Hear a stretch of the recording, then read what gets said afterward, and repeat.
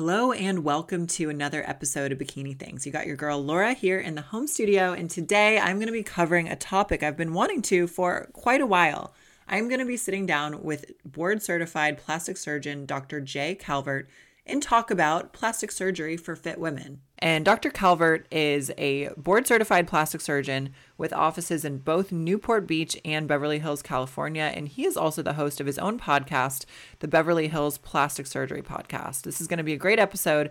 And just as a side note, Dr. Calvert is also my doctor. Don't forget to rate, review, and subscribe on your favorite podcast platform. And let's jump right in.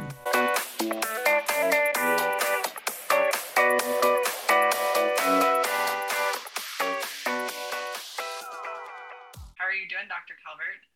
Doing great. Happy to be here. Thanks for having me on. Yeah, I'm excited to chat with you. Like I was mentioning before we started, this is one of the most frequent questions I get from clients, ladies I'm prepping for shows, girls on Instagram who will just DM me. So plastic surgery is definitely a very relevant topic for bikini competitors, just active women, and especially living in the Southern California area. So very excited to have you. Great. I'm happy to help out. And it is something that comes up a lot, plastic surgery and fitness, they kind of go hand in hand, because people who are interested in fitness are interested in looking great and they want to really take care of themselves. And so plastic surgery comes up as part of that whole sort of lifestyle approach. Absolutely. So just real quick, before I kind of jump into some of my questions, you're a board certified plastic surgeon. You've got offices in Beverly Hills and Newport Beach, but maybe you could speak to a little bit of just your background or anything that you personally feel like you specialize in, or things that you're really, really great at. Would love to hear that. Sure. Well, I'm a plastic surgeon. I love doing all types of plastic surgery, but I've really focused my practice on noses, faces, and breasts. Those are sort of my big ticket items that I do a ton of. And I seem to liposuction like 20% of my patients who are doing those things. So I have a very strong liposuction background as well. It's sort of all goes hand in hand.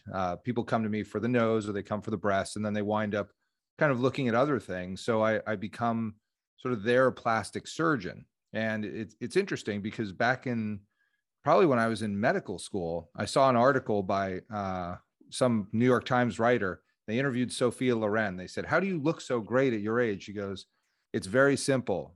When you're young, get a great plastic surgeon and stick with them."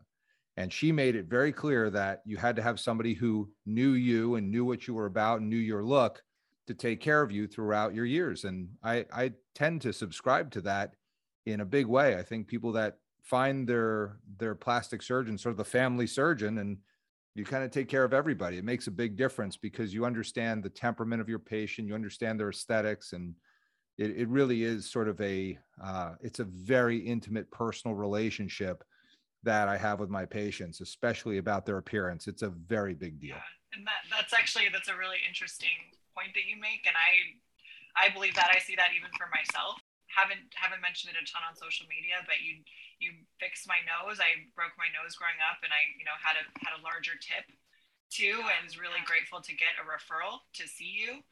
And then I kind of had in the back of my mind, okay, maybe one day for competing I want to get my boobs done too. And it was just really obvious, okay, I'll just go back to Dr. Calvert. And I've been so happy with everything, and especially doing what I do as a bikini athlete. I appreciated how much you kind of understood like the look and what my body goes through when I'm dieting, and also when I'm, gaining weight too, and understanding what makes sense for me based on all that. Yeah, you have to listen to your patient. You have to know them. You have to really get what it is that they're trying to achieve. And it's different for everybody. And so being able to customize the plan, throughout, not just, for each operation, but throughout your life, to really make sure that you take care of the whole, the whole organism, the whole person, their aesthetics, their health, their physiology. It's really key. And I think that that's one of the things that I'm really tuned into and dialed into for my patients, is being not just their, well, I want to get my nose done, but being their surgeon for life, and being their surgeon for their aesthetic, and trying to really understand who they are, so that I can deliver the results that are going to make them happy and build the most confidence for them. And that's really what it's about. I love that. That's amazing. So being that you practice here in Southern California, right? We're in Orange County, Beverly Hills, LA County. It's a very, just outside of fitness, bodybuilding and whatnot, the place that we live, it's very, very much centered around taking care of yourself, staying fit, exercising. So what are some of the most common procedures you see with, with women who are very into their fitness or into their health, trying to take care of themselves? What are some of the typical procedures that they might come in and ask for? I mean, it's variable based on age. So when I have patients in their teens and 20s, their nose is usually a big issue. In their 20s, the breast augmentation and liposuction starts to rear its head a little bit. But it really varies throughout their age, especially after having children. Then the mommy makeovers become a big deal, doing breasts and tummies together, doing abdominoplasties, fixing the muscles after having children. So it just depends on what they're up to. And as you know, I do have a large part of my practice is fitness models. I have, a ton of these women who really are super, super, like their skin is so, it's tight, and they're thin, and they don't have a lot of body fat and a lot of, coverage for their operations. And so kind of nailing their operations is really important. There's just no room for error. And so I really love that part of my practice. And, the fitness competitions are a big deal, and you don't want to make people look like, plasticized Barbies. You want these women to look really nice and natural as much as, you can as a fitness model. I think a lot of, people would look at the very extreme fitness models and say, oh, that's unnatural. But it's not. It's what the competition is about. It's what they're doing. And so I have to work within those parameters to make them look awesome, make them look better than they would before they met me. And that's kind of the key. Great point. And especially for, female bikini athletes, bodybuilders, we get so lean that, especially, for example, a breast augmentation, if there's something that just wasn't perfect with how your breast came out, it is going to be so obvious when you are on stage, because it's right there in the judges' faces. You're super shredded. There's no body fat to cover anything, and it's like, I kind of feel for fellow competitors where maybe their breast didn't come out the way they expected, and they've got to have a second surgery. And it's like, it's kind of embarrassing too when you get on stage and you've got this like uniboob situation, or just something is looking, or there's like rippling or things like that. So that's a great point that you make, that you've really got to nail exactly how it looks. Oh, and that's a big part of it too with breast augmentation. I mean, if you listen to, we do a lot of these episodes on Beverly Hills Plastic Surgery podcast, where we talk about the devices, and there's different devices that can do different things for you. And especially, like you mentioned, rippling, that's a big deal, especially in people that are super lean. You have to, you got to be really specific about not only the device you choose, but the size of the device, the profile, whether you place it subfascial, under the pectoralis major fascia or under the pectoralis major muscle, or whether you go subglandular to get the best look. These are decisions that are not trivial. And if you kind of think about breast augmentation, people are thinking, well, you just open up a pocket and put it in a device, and that's that. It is so far more than that. It is just like, it is so much more than just, this simple little operation. It's all about the planning and then the execution. And everything has to work in concert, or you wind up with, like you said, results that are not attractive, that are, you can't hide them on stage. You can't. It's like there. If you have animation deformities or problems that are, very obvious, it becomes a focal point, and it's not going to help you in winning your competition. Yeah, because it really is the kind of the whole look and the whole presentation. If something like that is off, it's very, very visible. And it becomes eye catching And so then the judge's eyes are going to go there. They're not going to be on the whole performance and the whole person. It's going to be on like, what's wrong with that breast implant? Like, what's going on with what do you see that? You know, and they talk to each other like, what is that? Is that doesn't look right? You know, that and that doesn't help you. You're not going to win that way. Yeah, you're drawing attention in the wrong way. That's a great big time. Well, I would love to chat with you about maybe some of the options or recommendations you may have for breast augmentations for fit women. I definitely want to circle back and kind of talk about some of these risks, like these terms you're mentioning, like animation and rippling, so we can kind of paint a picture for the listeners. But this is like maybe the most common question I get. So I would love to just pick your brain. You know, for a woman who's fit, maybe has some muscle, competitor or not, what recommendations or how do you go about figuring out how you go about the breast augmentation so that you get the best result possible? The first thing is to kind of gauge the desires of your patient. What is it that you're looking for? So when, before I start diving into what I want to do about it, I need to know where we're going. I need to know what's the goal. So, when you go in, I always tell patients, when you want to go to your consultation, have a clear-cut picture of what you're trying to achieve. That can come in the form of, oh, I have a friend, this is what she looks like in a bikini, and here's a picture of her on her Instagram. And it doesn't have to be, it can be filtered or whatever. Like, as long as you can say, this is the look I'm going for, it doesn't have to be real, because it's my job to tell you what's realistic or not realistic.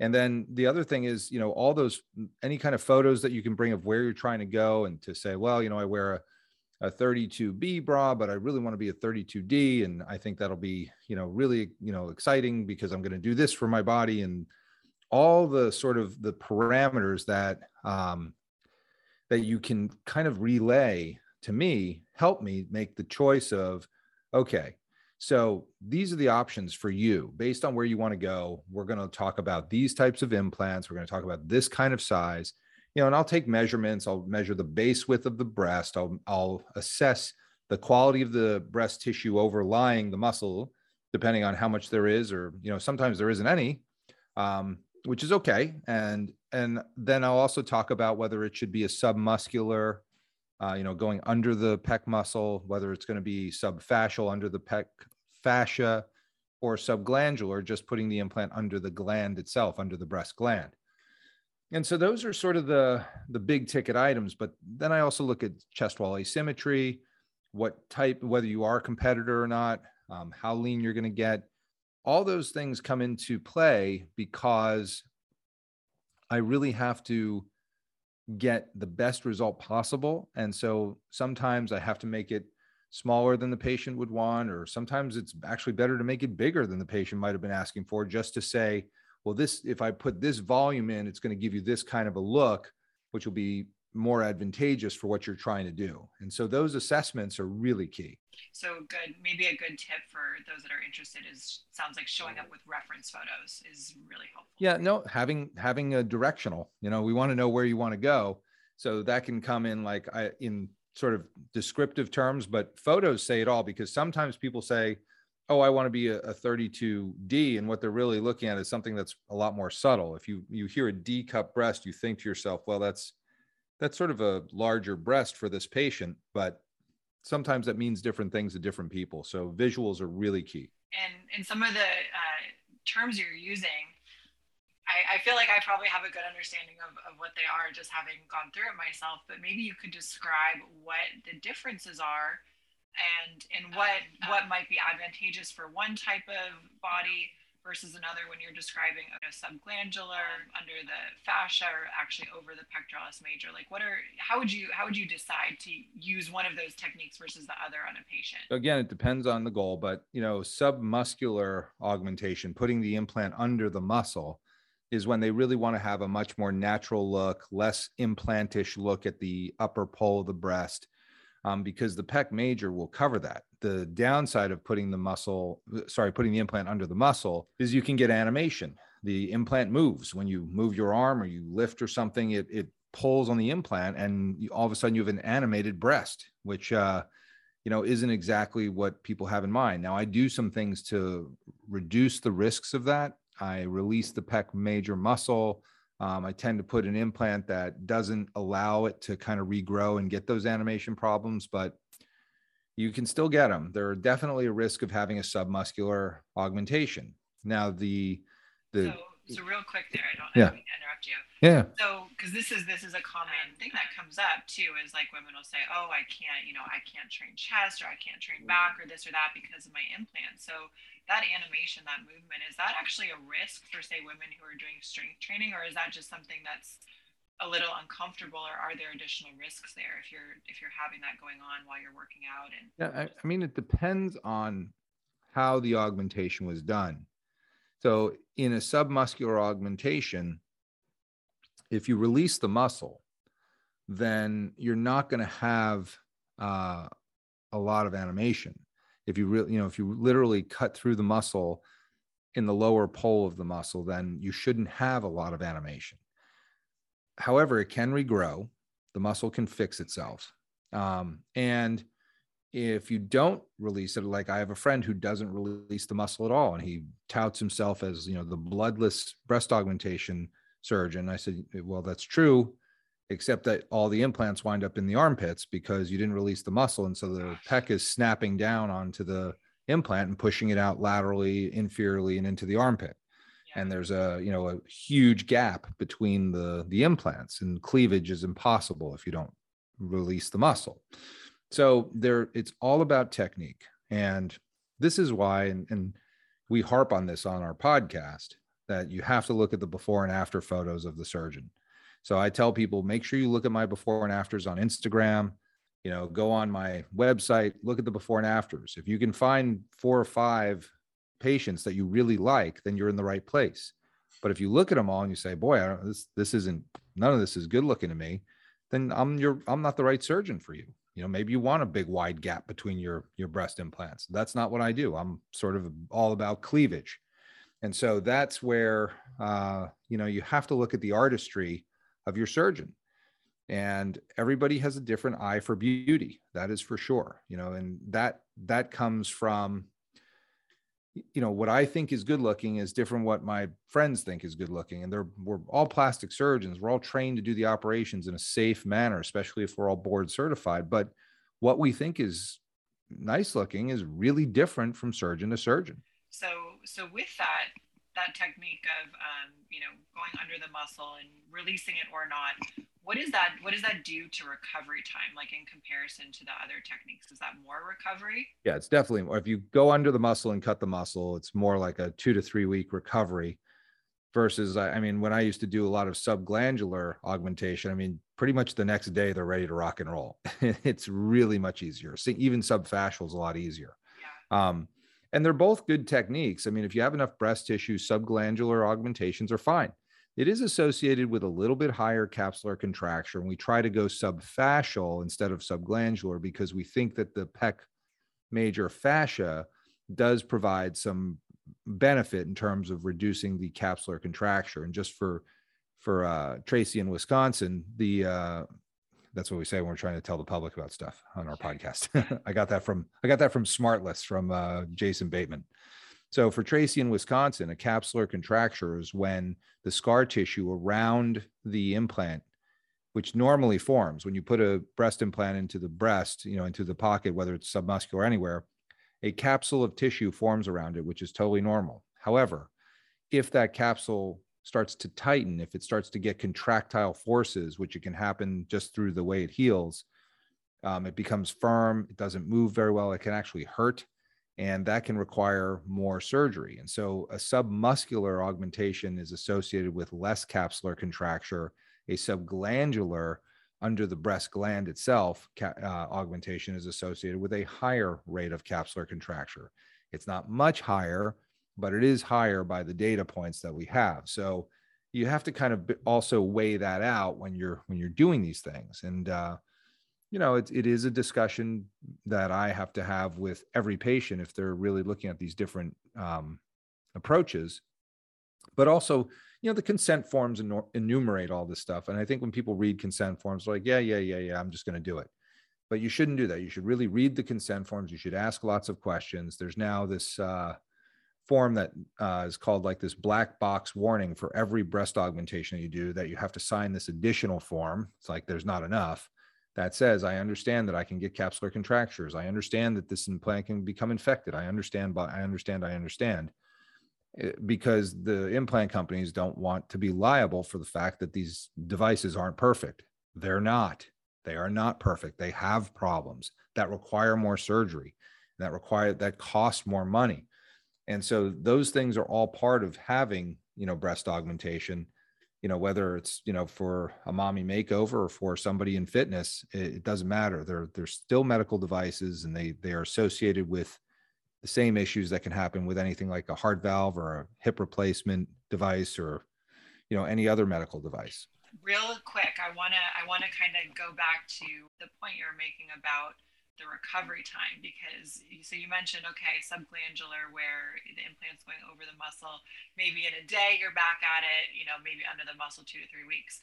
But let's think about that from a bikini competitor's perspective. So what is the difference actually in terms of our upper body training and getting back to the gym? What does that look like, I guess, if you're putting the implant under the muscle versus over or sub, under the fascia, I suppose? Well, in terms of if you go submuscular with your implant, then, the pec, you got to leave your pecs out of the discussion for 3 to 4 months. It's got to heal first. You don't want to irritate things, because it'll cause a capsular contracture. I mean, that's kind of one of the big issues with, but how much chest do you need to train if you've gotten a breast augmentation? So that's the other part of that equation. What about things like training shoulders? Like if we're doing a front raise where, we're raising our arm in front of us, or I'm trying to think what else, maybe a tricep movement where maybe the chest is involved. Like what would we didn't end up doing that for me personally, but I think I remember during my recovery, I was very specific with you about, hey, which exercises can I do? Are there other things like potentially shoulders or arm movements that patients would need to avoid during that recovery period? Yeah, I mean, you want to stay away from anything that's going to strain that pec for like 3 or 4 months. Like you can certainly do like tricep kickbacks. You can certainly go over the head. Military press becomes hard. There are certain things that you're really pushing on the pecs really hard that I think are, for the first 3 to 4 months, you got to be careful with if you go submuscular. Now, if you go subglandular, you can get back to that stuff a little bit sooner, and that's fine. It's just it is a choice of, that's part of the discussion with me when we're getting set up. I'm really glad we're digging into these details, because again, these are the questions, and like this is the information I try to convey to my clients or ladies I'm prepping for shows, and it's how much better is it to have you explain it than me try to go through these various options. And I feel like it was covered pretty well under the muscle. What's the difference, I guess, between under the fascia, subglandular, from just a physiological perspective? Because again, listeners probably don't have a good understanding of the difference of those two. And what are some of the differences, I guess, in terms of the recovery time, or maybe the like look that you would expect with those versus under the muscle? Yeah, I mean, the under the fascia and under the gland are essentially the same, even though you're picking up the fascia off the pec. It's very thin, but we think it has some of the sort of muscular properties in terms of capsular contracture.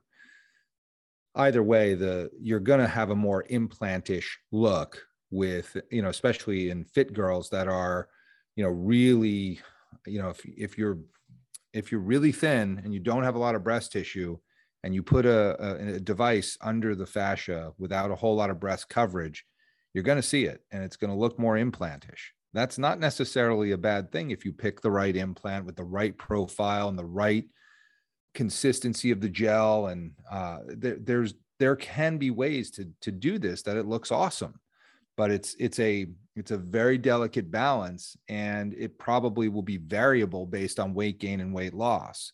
And, I'm sure you can kind of speak to that a little bit too, where you see, wow, this looks better when I'm, 5 pounds up, but, as soon as I, lean out, boy, I really see the device a lot more. And so those are discussions you have to have. And I get it. I know the competitions are different. I know that not everybody's trying to, get down to zero body fat. I know that some are, more about the weight training and the muscle building, and others are more about the level of, shreddedness, I guess you would say. And so it just depends on what your patient's up to. And especially the women in fitness who really compete, like they have this stuff dialed, they really do. It's like, it's not like just baking a cake. It's like, it's like doing a year-long menu for, a hotel where every day and every minute is planned and every calorie is counted, and it's really specific, and the water intake. And so they can usually tell me what to expect and what they need, so I can kind of help them with the choice of what to do. And that's worked out really well. And it's worked out for, some pretty big name competitors, and a lot of folks who are just, into competing. So it's kind of cool. I get a lot of compliments on my breasts. I mean, people are always asking who did them and like what I chose to do. And I've been super happy with them. I think like you mentioned, that first year they were probably a little on the bigger side for me, which was kind of what I wanted to, because I was anticipating, okay, I'm going to get bigger, my upper body will get bigger, everything will look balanced. And I remember too that first time dieting after having implants, there was, we were kind of looking at it, there was like almost like the gapping a little bit. And we were even considering doing a fat transfer, but I was like, you know what, I'm about to gain my weight back. Like I think it'll be fine. Yeah. And that's the thing, is it will fluctuate for sure. So kind of just out of curiosity. So what we ended up doing, I believe, was like 500 cc high profile under the fascia. Knowing me as a competitor, how do you like make that determination that that's the right fit? Is it just based on the reference photos I'm giving you, or for competitors who are lean, do you typically think that more coverage is better for most of those athletes? Well, I could tell that, based on what you were telling me and the photos that you showed me, it was pretty clear that you were sort of a full body, muscle building competitor. So with that, going under the muscle is going to cause you some animation problems almost certainly.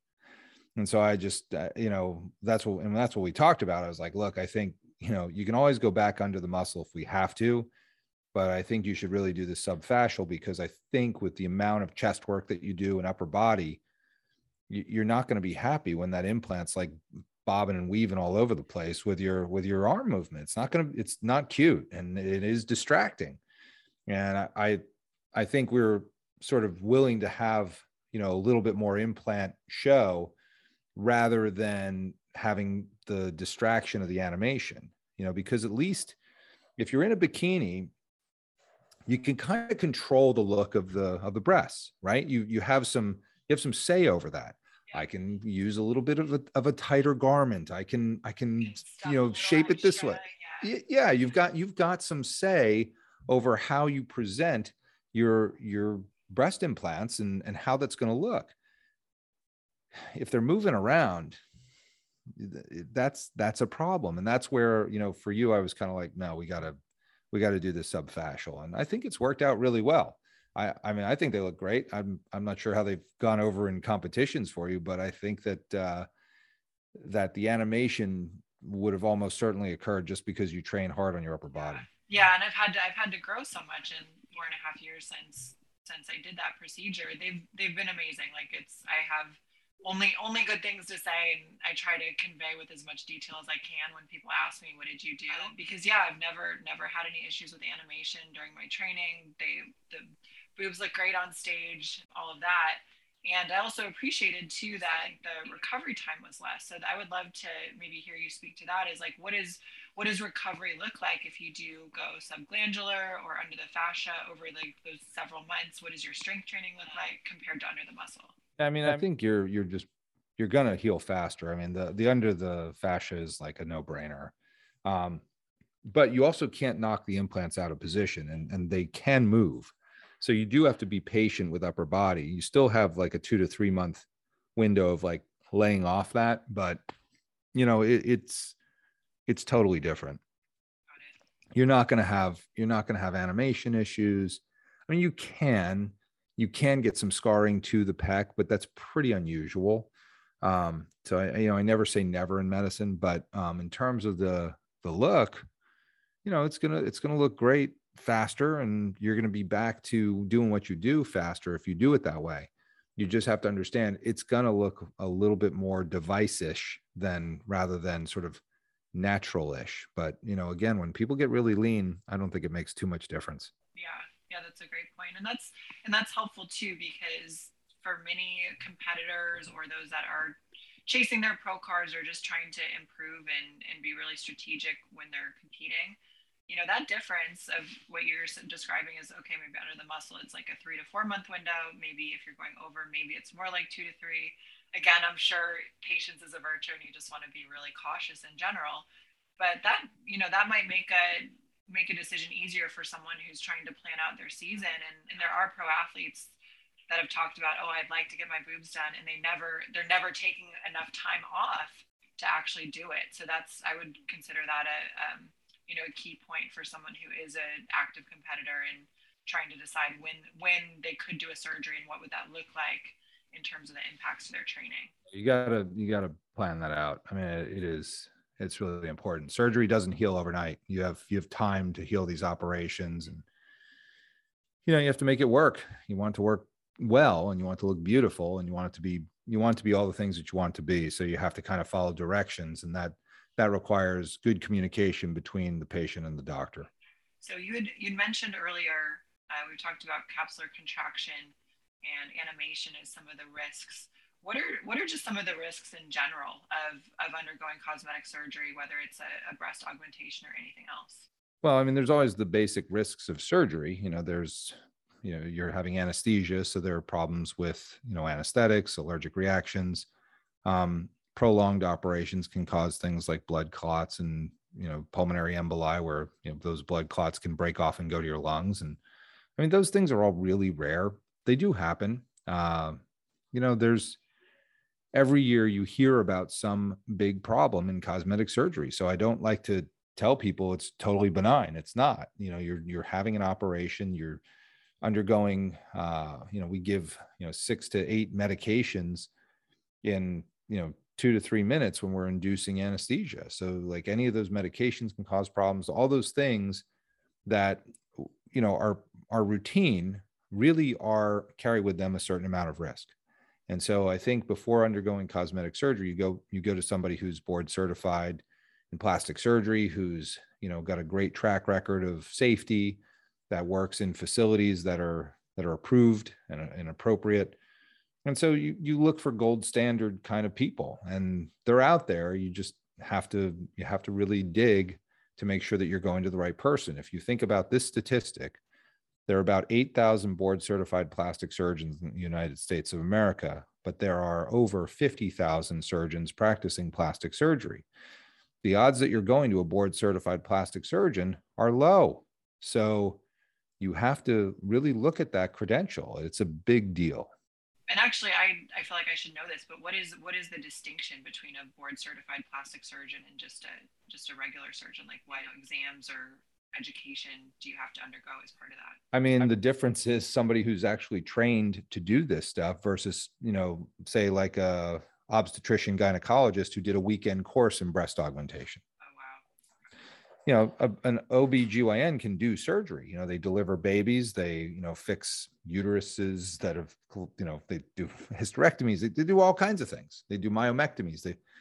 So the fact that they can operate then makes them think, well, I should be able to put in breast implants. But that's not what they trained to do. They trained to deliver babies. They trained to, do hysterectomies, to take out do an oophorectomy and take out a fallopian tube in an ovary. And so that's different than thinking about doing plastic surgery for the 7 years, for instance, that I trained. And also I was tested by other plastic surgeons. And then I was approved by the American College of Surgeons. So I'm a fellow of the American College of Surgeons, which everybody always asks me that. They say, on my scrubs, I don't have the FACS, if you can see my scrubs here, it just says Dr. J. Calvert. And on the other side, it just has the MD, but I am one of the other credentials that you see after my name on kind of any letterhead or whatever is the FACS. and that is a fellow of the American College of Surgeons. And somebody asked me about that. They said, "Oh, well, aren't you an FACS?" I said, "Of course I am." Well, why is it not on your scrubs? I said, "Well, it's too long, doesn't fit." But I said, then I asked her, I go, "Well, do you know what that means?" And she goes, "No." So I was like, well, you should know what it means if you're going to ask about it, because it's an important credential. And what it is that your practice has been examined and approved by other surgical specialties in the American College of Surgeons. So in other words, the reason I was elevated to that level of a surgeon was because I submitted 2 years worth of cases. I forget the exact number. And then they were reviewed by, 8 different specialties. And then they go in for an exam where there's somebody from cardiac surgery and thoracic surgery and from, ENT. And there are all these other specialties there. And they ask you about how you practice, and they ask you scenario analysis, and you get kind of grilled to find out what kind of surgeon you are. And so that's a very big credential. And so when you find somebody who's a board certified plastic surgeon, who's certified by the American Board of Plastic Surgery, that's somebody that's, been tested by other plastic surgeons. And it has to be the American Board of Plastic Surgery. There are all these fake boards. You can be a fellow of the American Academy of Cosmetic Surgery, FAACS, which looks like FACS, and it's not a fake board. It is a board, but it's not an American Board of Medical Specialties board. It's a business, and it's a bunch of guys who are, everything from oral surgeons to OBGYNs to dermatologists who perform cosmetic surgery, and they feel that they are qualified and capable of doing cosmetic surgery, and based on their licenses, they are. It's not that they are not. They just aren't board certified plastic surgeons. We in plastic surgery, of course, believe that our board of plastic surgery counts for something. So that's a decision that people have to make when they figure out who's operating on them. Do you want an actual plastic surgeon, or do you want an oral surgeon who's now decided to do cosmetic surgery? They can do that. They have a license to practice medicine and surgery in the state of California. There's nothing wrong with it. And if the patient is willing to sign a consent and let them operate away. Yeah. But are you going to get the best results? Do they know how to prevent complications? Do they know how to manage complications? All those sort of things come up. And that's where, you just have to decide who you want to do your surgery. I don't disparage, these other people that want to do this. It's totally legal. It's totally fine. It's just the training to get there, I think, is different. And I'm sure some of those people are really good at what they do, but you want to stack the cards in your favor as a patient. Absolutely. Yeah. And I mean, surgery, not only is it a huge investment of money, right? But it's also, you're taking a risk with your life anytime you have surgery, right? So, of course. Yeah, my mindset is, you need to look for the best and really make sure you're, taking on as little risk as possible if you're doing something, especially that is, at the end of the day, an elective surgery. And it doesn't mean that I don't have complications. I do. I do surgery. I have complications. That's the way it works. There are things that are beyond our control as doctors, which is why there are, 16-page consent forms, because it's like, we're going to do everything we can to make this awesome. And stuff still comes up, and things still happen. And they happen in the absence of negligence, and that's really the key, because you're really signing all these papers for the lawyers. So like, if you do have a problem, you have to kind of understand that unfortunately comes with the territory, and it's not necessarily somebody's fault. And in California, we're very suit happy here. And I do a lot of expert witness stuff, and a lot of stuff comes across my desk. I'm just like, yeah, but this isn't negligent. Yeah. Yes. It's not a good result. Yes. This is a terrible thing for this patient. Yes, yes, yes. Surgeon really didn't do anything wrong, but yet they file these lawsuits because, that's kind of how we communicate in California. It's, you get a big bad lawyer and go after somebody, but, in the end, they wind up, either, getting their money back or not getting anything or whatever. And it's unfortunate that is how we communicate, but, it has to be, patients do have to understand that there are inherent risks that are unavoidable. But for the most part, like with breast augmentation, things work out really well. They tend to be really great, and capsules happen. That's probably the biggest thing that I deal with is capsular contracture. And I couldn't tell you why they happen to one person or the next. And it seems to be like it's 5% or so. And that's kind of the statistics. If you look at the studies, it's between 5 and 15%. And those are pretty big numbers. If you do 100 breast augmentations a year, somebody's getting a capsule. And you have to deal with it. And there are strategies with some medications that we can use. But ultimately, probably if you get a capsular contracture, it's like a 90% chance it's probably gonna have to do some surgery. Got it. Yeah, that's really helpful to know. And outside of some things you mentioned, so like checking the credentials of the doctor that you're considering working with, looking at their before and afters, bringing in reference photos, what are some other things you'd recommend for ladies that are interested in plastic surgery, maybe considering getting a boob job, haven't really done any consultations or anything like that? What advice would you give them to prepare for a consultation, to choose a doctor, outside of some of the things you already mentioned? I mean, get a referral from somebody who's been there, talk to somebody who's had surgery there. If you can. I mean, like if you're listening to this podcast in New Jersey, you want to find somebody that, went to one of the surgeons you're considering. The reviews on Yelp and Real Self and Google are hard to discern because there's a lot of review wars. There's a lot of like competitors that write bad reviews for their, I mean, it's like the reviews are really difficult. Employees or, had a surgery and then they're, they're writing the review. It can be, I know what you mean. It can be tough to decide. Yeah. It's hard to discern from the reviews, but I mean, I would read them, but I'd say like, well, is this one real or is it, it's hard to get, but it's usually, you can kind of tell who's a patient, who's not, when it says like, when there's a, 3-page glowing review, like that's not a review by a patient. Like a patient writes a review, they say, I just want to relay my experience. I went to Dr. Calvert, he's got a great staff. He's a good guy, paid attention to me.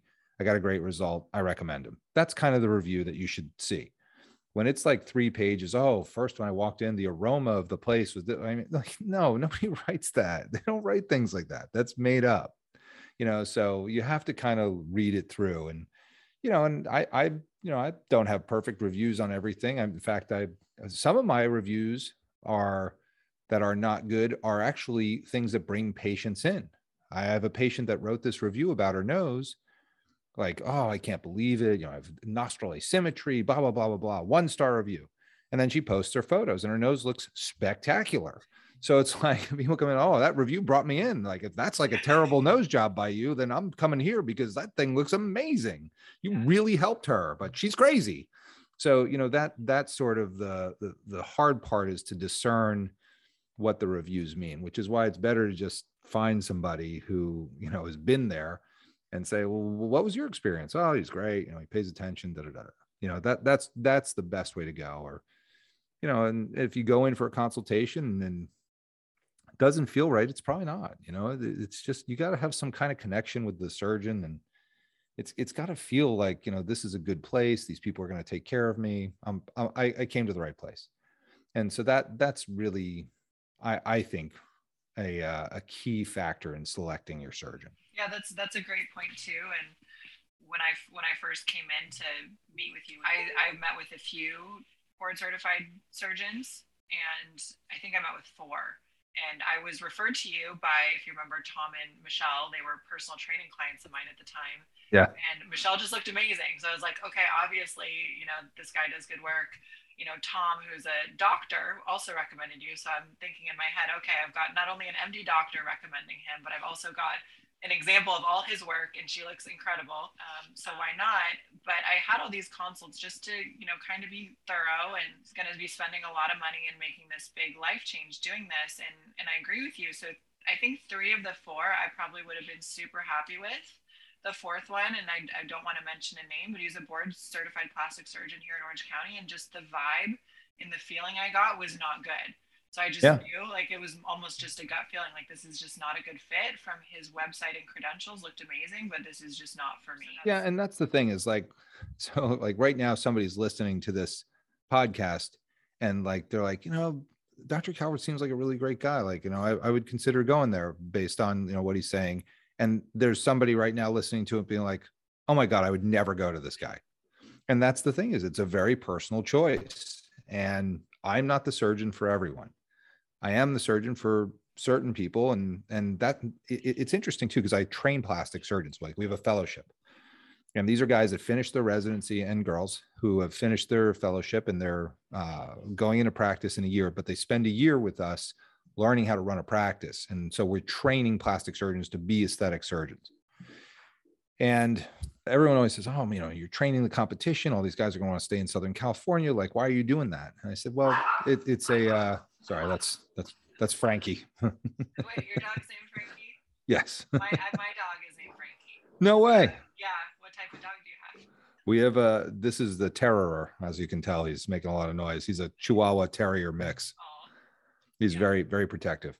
Yeah, my Frankie's he's a little chill. A pug? He's chill. Yeah, he's just chilling downstairs right now. Oh, that's great. I love pugs. They're so awesome. So anyway, what I was saying is that they always say, why are you training your competition? These people are going to stay in Southern California, blah, blah, blah. And I said, well, first of all, there are 17 million people in the LA basin. So if you can't get some patients out of those 17 million people, maybe you're in the wrong place. I said, but that's the other point, is that out of those 17 million people, they're not all your patients, and they're not all my patients. And so you have to understand that there's a certain patient for every surgeon, and there's a certain surgeon for every patient. And so the concept that I should operate on everybody is like completely insane. It's just that's not realistic. Number one, there are way more operations than, there's 200,000 breast augmentations a year. There's 200,000 noses. There's 80,000 facelifts. There's just a lot of surgery. Like, I can do like 300 or 400 operations a year. So how is it that, I need to do everybody's operation? I don't. And not everybody needs to come to me. So that's why, as a patient, you do have to really kind of hone in on what it is you're looking for and where you want to get it. And I always go back to it. Look at the before and afters, then look at the credentials, and then go meet the surgeon. And I think you'll find your surgeon pretty easily that way. Yeah. And that's an interesting point. Actually, I would say one of the selling points that when I ended up choosing you as my doctor is I appreciated the fact that you were training surgeons. To me, that, both my parents both have PhDs, they're both scientists. I was a science major, worked in engineering for a long time. I appreciate the fact that you were training surgeons, because to me that indicated, okay, you're staying current with current best practices, techniques, continuing education to be able to train up and coming plastic surgeons. So for me, that was actually very appealing. So it's interesting that some people would see that as a negative. Yeah, I mean,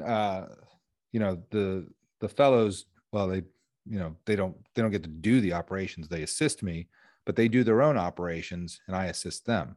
And so that's how they kind of get their education, is that they are, because they're board eligible plastic surgeons when they're with me. They don't have to be here. They choose to be here so that they can learn how to run a practice and how to elevate their game surgically. Because all they've done is their residency, which is a good deal, but you're basically learning how to do a lot of different operations during your residency. To hone in on aesthetic surgery and to be a master is a big deal. And so when I train these other surgeons, my goal is not to train them to be good. My goal is to train them to be the next up and coming master. That's what I want. I want them to literally snatch the pebble from my hand and become, the top dog. And I have to say that it is it's so like inspiring to see, what these young surgeons do after they've spent a year with us. And, we have people that are out there just doing incredible work, and it's cool, because it means that what we're doing is working. It's really getting them to be the best that they can be for their patients. And that's the whole driver. If you're like a person of medicine, like I am, a person of science, like tomorrow has to be better than today. And that's the goal, is that every operation I do should be better than the last one I just did because I have more experience now.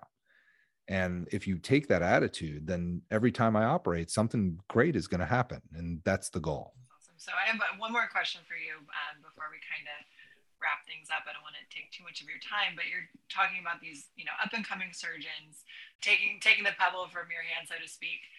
One thing that I see as driving some trends with plastic surgery, and I would love to get your thoughts, is social media. And how do you see that to this point affecting trends with surgery and cosmetic surgery, and where do you see like things going with that? Because just my own personal opinion is like there's women out there that are just taking on more and more extreme looks, and to me it seems linked with social media, and I'd be curious to get your thoughts as a surgeon actually potentially doing some of these operations and what trends you're seeing. Well, I mean, social media is kind of here to stay, I think. I'm sure you've looked at my Instagram, and mine is a very sort of basic snapshot of what I do, and how I do it and what I think. And I try to make it really kind of so that when people look at my Instagram, then they come in and meet me, like it all makes sense. It adds up.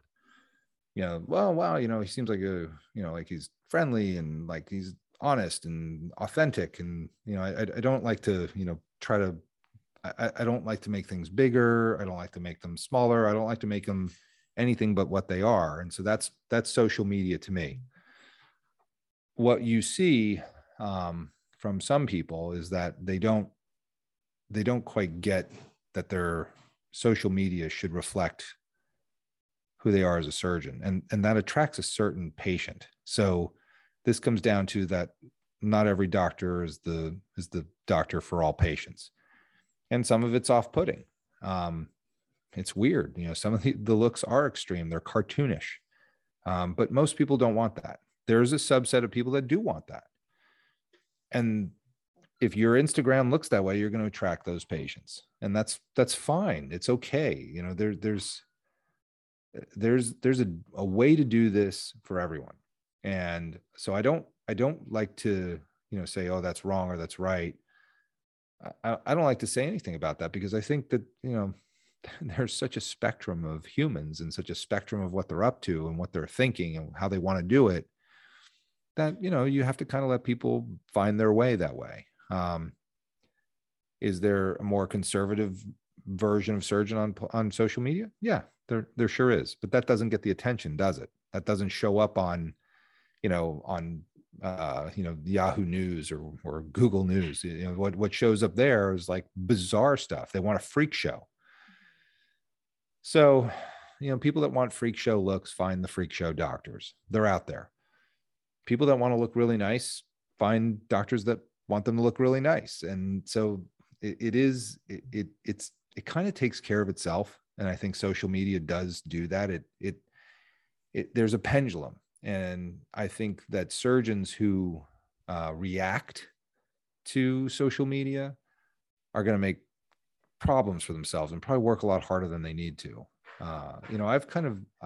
My approach has always been like slow and steady wins the race, especially in marketing. Like, I'm not a big marketer, but there was one patient who came in and I said, well, I'm not really a marketer. He goes, yeah. He goes, your marketing is that you are the anti-marketer. He goes, your marketing is so slick and so smart and so directed. He goes, it's why I'm here, is because your marketing is so good. And I said, yeah, because I'm the anti-marketer. I'm not creating a bunch of, flash and crap. He goes, no, your marketing is your authentic self and your practice on social media. He goes, and that is really attractive to me. And he's my perfect patient. He's like a Silicon Valley guy who wants, doesn't want any BS and, will spend the money that he needs to spend. And, so that's who comes to me, because that's what I'm trying to bring in. I want smart people who've thought it through, who want to spend the time and the effort and have the money to afford the operations. Discount plastic surgery is a whole different level of marketing. It's like, you got to get people in, you got to churn them and burn them, spend 4 minutes with the doctor. Like, there's a whole different world of social media for that practice. There's nothing wrong with it. It's different. And I really, I always sometimes I hear myself saying things. I'm like, I hope people don't that they're getting like that. It's not bad. It's just, it's different. Yeah, that was a really great way to put it. And just knowing you, I agree. Your Instagram matches up, I think, very well with who you are as a person and as a doctor. And it's, just kind of clean, simple, direct to the point. And yeah, that was a really great way to put that. So I am a big marketer, but my marketing is about like, you're not marketing. Here's what it is. Yeah. I mean, I don't create campaigns. I just, it's just, the work speaks for itself. Right. So if you want the results, then I'm your guy. And you got to want those results. If you want freaky cartoon stuff, I'm not the guy. I can tell you who are, I can tell you who those people are for sure. But, in my world, I want patients to know what they're getting, to get what they want to get. And I want them to know they're going to be taken care of the whole way through. And that to me is very valuable, because the informed patient is like the best patient for me. Before I kind of let you go, are there things that you would like to mention, or I know you've got the Beverly Hills Plastic Surgery podcast, your practice, anything you'd like to mention or promote? I think we kind of covered everything. I think, if people want to, dive in a little bit deeper, first of all, the best thing to do is get a consultation. If you're thinking about doing any of these operations, find yourself a great board certified plastic surgeon, get a consultation and air it out with them, talk to them about it. You have to pay them a few bucks for their time. It's worth it. And then in terms of, anything that you want to follow on my stuff, I mean, the Instagram's, great. The website has a blog that is, every once in a while I feel the need to write something up and I put it on that blog. I don't do it too often, but it's there. I think my Instagram sort of is my running train of thought of where the education is and what's going on new in technology. So that's sort of the place to follow. But yeah, I mean, I think, it is all about getting informed and getting the information you need so you can make good choices. Awesome. Well, I'll make sure we include everything, the podcast, your website, Instagram handle, all that, so the listeners can find you in the episode description. And again, thank you so much, Dr. Calvert, for sitting down with me today and having this chat. Sure, Laura. It's always a pleasure to see you. And thanks a lot for having me on. It's great. Thank you so much for listening.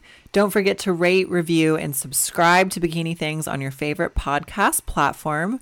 And you can follow us on Instagram at bikini_things, or myself at Laura_IFBB Pro. Quick little announcement, something exciting that I've been working on. I finally got a posing website set up, so you can now book an in-person or virtual posing session with me, IFBB Pro, Laura Morche. It's a lot of fun. It's something I enjoy. So click the link in my bio and you can go ahead and book yourself a session. Thanks again for listening, and we'll catch you in the next one.